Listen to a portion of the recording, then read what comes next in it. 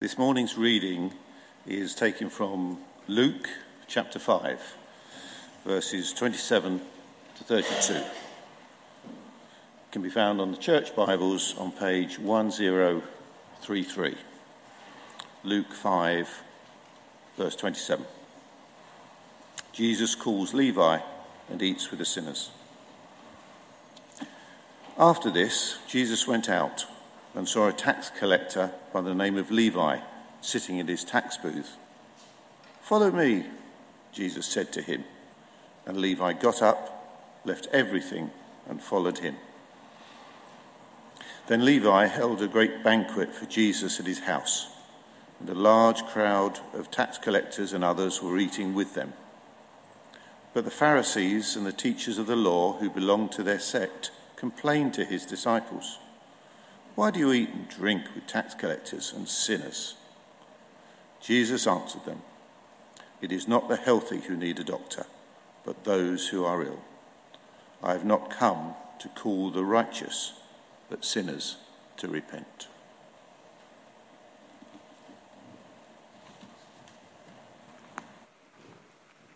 Thanks, Tony. Morning, all.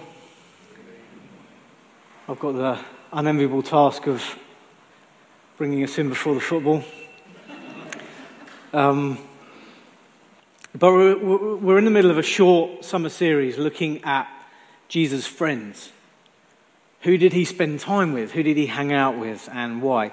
And if we want to be with Jesus, become like Jesus and do what Jesus did, we probably want to work out who his friends were and what we can learn from them. And perhaps you've been like me, you've been around the church, you've been in this church, you've been around a church or churchy people for years.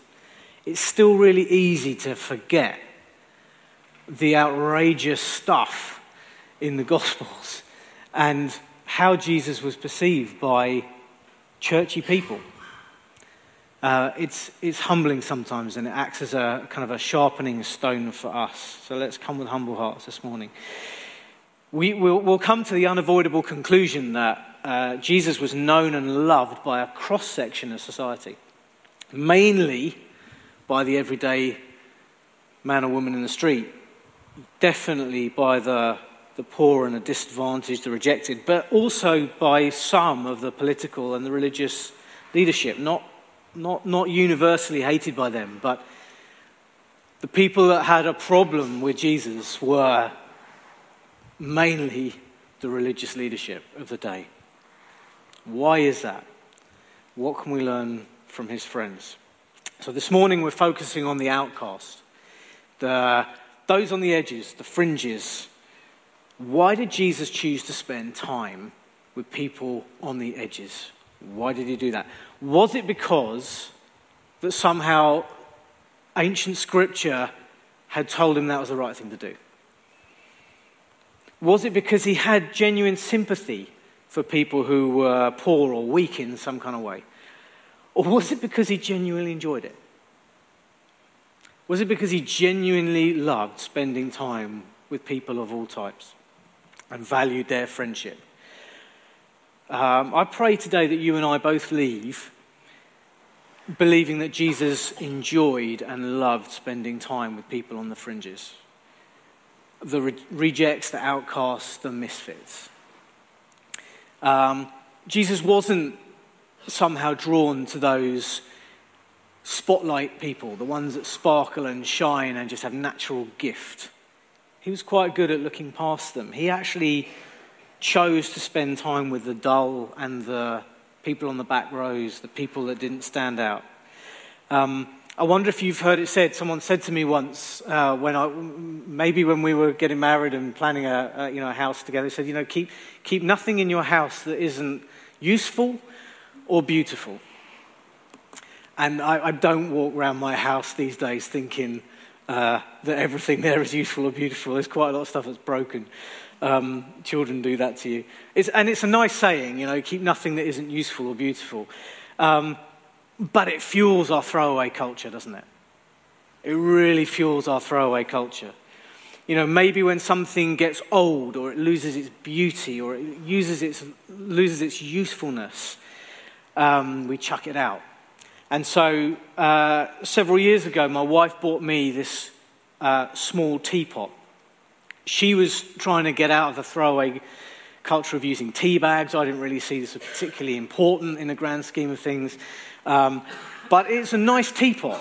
I actually was quite taken with it. It's not fussy, it's not practical. Small, 1 cup, big cup. Removable strainer for leaf tea. Some of you are switching off already. Some of you are going, tell me more, this is interesting. But I still use that thing multiple times a day. But the use takes its toll, doesn't it? And if you don't look after something, you don't clean it. I'm not the best cleaner of teapots. Recently, the lid came loose. One of the rivets failed. And then, I thought about fixing it, but then the strainer was clogged. And, it was producing weak tea. There's nothing worse if you're British than weak tea. And I was pretty frustrated with it. And I put it in a dishwasher. It didn't fix it. And I tried vinegar and bicarb. I looked up a few internet hacks. Some of you are going, why is that an internet hack? My mum taught me that. My mum didn't tell me that. I looked up on the internet. And it still didn't work. This teapot was still useless. So I was going to chuck it out and buy another one until, I realised that my wife had bought me quite a nice one. They were 20-something quid. I thought, okay, I'm not going to spend that much money on a teapot. And I thought, actually, I should know how to fix something. So I got my rivet gun out and I re-riveted the lid, and I got my Dremel out, I got the flexible attachment, I got the wire brush attachment, and I spent 45 minutes, we did battle. But this teapot came out clean and not pretty, it was never pretty, but it came out useful again. And I had a brilliant cup of tea from that thing, and I thought, do you know what, that has taught me a lesson, right? But it's easy, isn't it, to, light-hearted, but it's easy to lose sight of the value of something just because it gets clogged up with life. It's easy to lose sight of the value of someone because they get clogged up with life. And don't we all sometimes? Maybe that's stuff that just happens to us. Maybe it's stuff that we actively make a bad decision. Maybe it's an accidental decision that somehow we just get stuck with, but we stay clogged. We read in Luke's Gospel in chapter 8 that the 12 travelled around with Jesus, but not just the 12. Also some women who've been cured of evil spirits and diseases. Mary had 7 demons cast out of her. Joanna, the manager of Herod's household, the wife of Chuza, the manager of Herod's household. A bunch of other women, broken men and women, misfits. Some were fishermen, ruffians. We'll talk about them in a couple of weeks. Judas, we're not quite sure what he did, but he still was putting his hand into the pot and taking the money out, even when he was one of the 12. Matthew, the tax collector, often referred to as Levi, disreputable chap. And disreputable men and women didn't just bump into Jesus and then go their separate ways. They stayed with him and they followed him and they gave their lives to him. Why? Why did they do that? And I believe fundamentally it's because Jesus saw in them what I saw in that teapot. Something that had value and purpose. And he loved drawing it out of them. And they loved and were grateful for his faith in them. They were a motley crew, not all of them poor and outcast, not all of them ruffians, but some clearly had been troubled people and come to a place of restoration. Today we focus on the tax collector. Tony read to us about Levi the tax collector, and we heard it this morning that Jesus went out and he saw the tax collector in his booth and he said, "Follow me." And Levi dropped everything and got up and left it behind and followed him. So, quick one. Who are the tax collectors? Why were they outcasts? Some of you go, I know this, I went to Sunday school.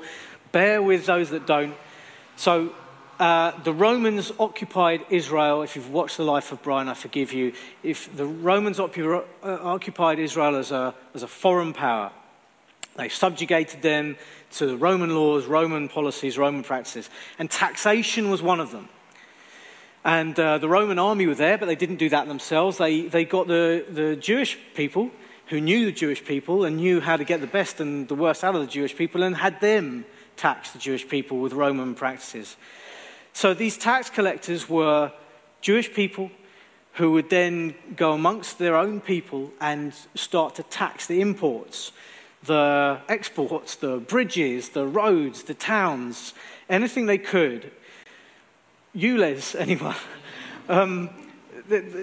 Typically the tax collectors weren't liked, they weren't trusted, and they grew to develop these unorthodox or unethical side hustles.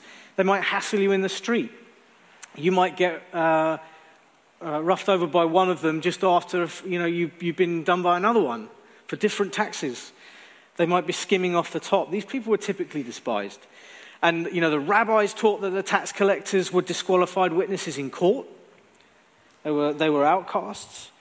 They were disgraces to their family. They weren't allowed to exchange their money that they taxed at the temple treasury. And the rabbis even considered it lawful, I've read, to lie in almost any conceivable way to avoid being taxed. So as a result, very few people would take that job. They would only take it if they were a lowlife, they were some kind of criminal. Some historians called them scum, referred to as scum. So when we imagine Jesus seeing this tax collector and stopping, and this tax collector that wouldn't have been the first time he'd seen Jesus. He'd have seen what was going on. Jesus would have had some kind of contact with him before. This wasn't an instant follow me. He would have seen the way Jesus lived and loved. And when Jesus said, follow me, that guy was ready. He knew he'd had enough of the life that he'd lived to that point, and he was ready. But imagine Jesus inviting that man and his friends to follow him. And then that man saying, come to my house, let's celebrate.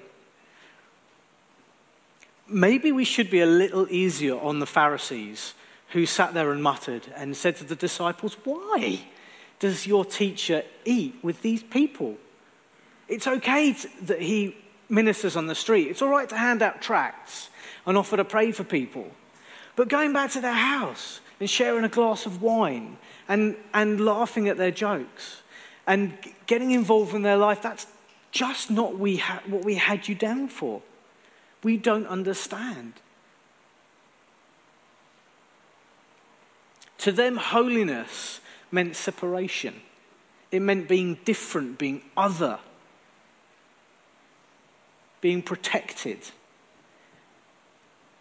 And yet Jesus was involved and engaged at their place with the dodgy friends, not just having sympathy for sinners, but spending time with them. And of course Jesus saw the traitor. Of course he saw the liar. Of course he saw the extortion. Of course he saw the fast buck. But he saw the value underneath, and he saw the child of God created in the image of the Father underneath. And he went deeper, and he didn't just say, I want this man to follow me. He said, I want this man to represent me. Because when you read in Matthew's Gospel, in chapter 9, the parallel story where the tax collector is called, and that the tax collector is referred to as Matthew in that story, not Levi, but most scholars believe they're the one and the same. And whether that's correct or not, Matthew, the tax collector, went on not only to have some part in writing or collating Matthew's Gospel, but not only to be one of the 12, but also to be one of the 12 apostles. Church history has that he went to Ethiopia and ministered for decades, and perhaps was martyred, we don't know. But his life was transformed and filled with significance, and not just through a dinner party, but through meeting and sharing life with Jesus. So let's go back to that banquet of gratefulness that Levi threw. It was a grateful response. I've been accepted, I've been forgiven, I want to do something, I want to invite my friends. That's a great thing. When God draws that out of the heart of a sinner to say, thank you, I worship you. Thank you for seeing something in me that I was in danger of losing. Thank you, God. Praise you. I want to give my life to you. I want to serve you. That's a great thing.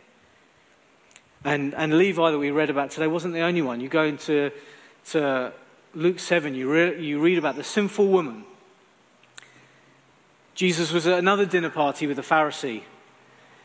And the woman who hears he's there, she comes and she starts crying. She's weeping all over him. She's washing his feet with her tears and her hair. She's pouring perfume over him.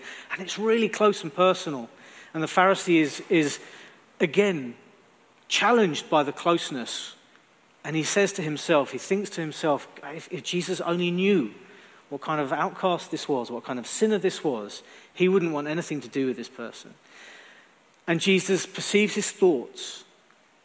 And he could at that moment have embarrassed the woman quite significantly and highlighted all the things she's done. And actually he puts the spotlight on the Pharisee and says, do you see, since I came, you didn't wash my feet. You didn't give me perfume. You didn't give me water. She has. The sinner has. And he asked him a story. He said, there's a moneylender that lends 500 denarii to one man and 50 denarii to another. And neither of them have got the money to pay back. Neither of them. Often we think we have this, accidental, we know it's not really that we're massively different to other people, but we put the spotlight on someone who's very clearly an outcast out there, who owes 500 denarii. And we may only owe 50. And Jesus says to the Pharisee, he says, who loved him more? And the Pharisee says, well, probably the one that was forgiven more. And Jesus said, exactly. Sometimes we need to remember the depth that we have been forgiven. And maybe the way we look at who is an outcast and who isn't. We all have the capacity to be outcasts. Maybe it's not just the sinful woman that's the problem. Maybe she's just the one that got caught. Maybe she's just the one that got put in the spotlight. Well, none of us could really pay God back, could we? If you haven't read the Gospels in a while, go and do a bit of rereading, because they're outrageous. Sometimes just rereading the same piece and putting yourself in that situation and think, wow, Jesus was so countercultural.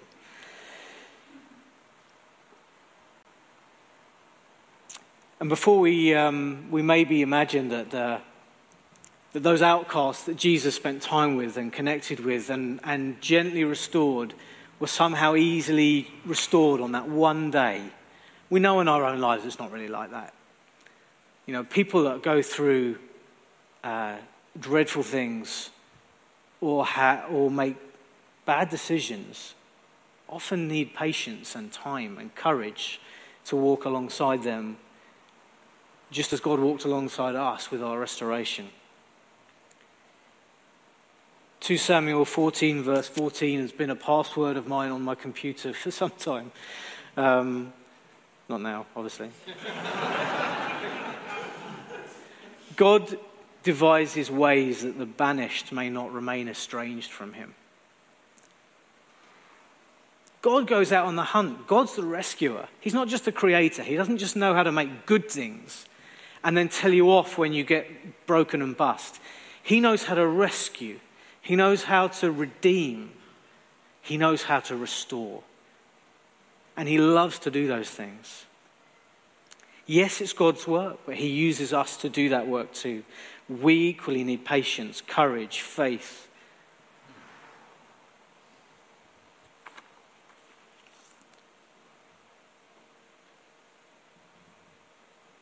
Looking at the clock. I wonder if you watch The Repair Shop. Who watches The Repair Shop? Who likes The Repair Shop? Yeah, it's definitely one of my guilty pleasures. Not really a guilty pleasure, it's just a pleasure. Watching craftsmen and women who just take joy in putting old, precious, but damaged and dulled things back together.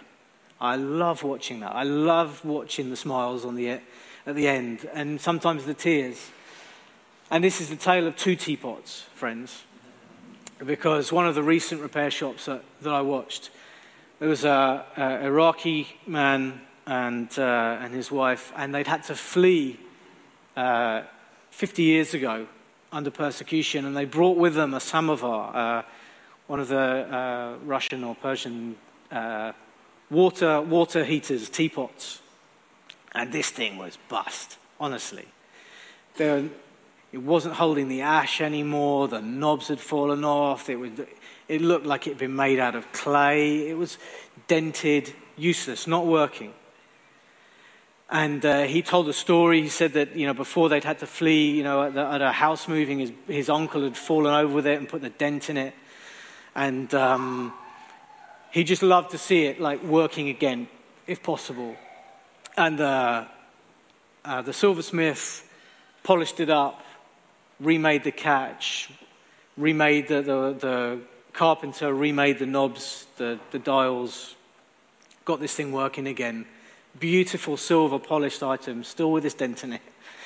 Because the guy said, I really would love to keep the dent. Because it's a memory for me of a family moment that I don't want to forget. And actually, for most of us, when God restores us and puts us back together, we have those moments, don't we, of remembering how we used to be. And God never completely removes all of the memories of the dents or the dents. Sometimes he uses those mistakes or those paths we took as maybe a way to help others. When God restores you, he takes away the shame. But he doesn't always take away that dent. Because other people have those dents. But they carry the shame. And they need restoring too. So as we come into land, let's thank God we don't serve a throwaway God. We serve a God who rescues, actively rescues, seeks out the broken. He redeems. He pays the price that we couldn't pay, and he restores. He takes joy as a master craftsman to put things back the way he always saw them in the beginning. And maybe you don't feel worthy of restoration. Maybe you're having someone, family, friend come to mind who you know desperately needs restoration. And maybe you've lost faith or lost belief that God could or would. And this morning we just need to be reminded of that. Reminded of God's heart for the lost and the banished and the outcast. Because we're not really that different, are we?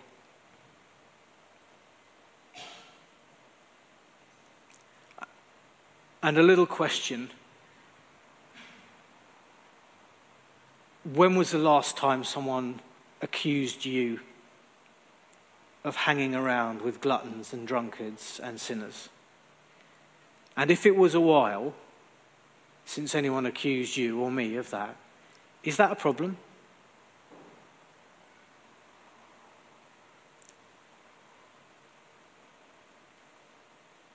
Might we have become a little pharisaical?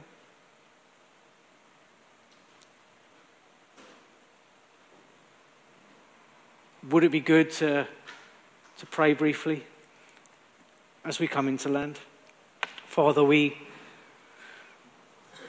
thank you that you're a God who takes such care in restoring, and we come to you as people that never stop needing that restoration. And Father, whether we come to you with regret that you do not want us to hold, and we just put that on your altar knowing we cannot fix that regret. Lord, would you take it? Would you redeem and restore? Father, maybe we come to you with others on on our hearts that are really just, we know they're in need of coming home or being restored, and there just doesn't seem to be a way. Would you create a way, Father? Would you make a way? You are the God that devises ways that the banished may not remain estranged from you. Would you draw them home?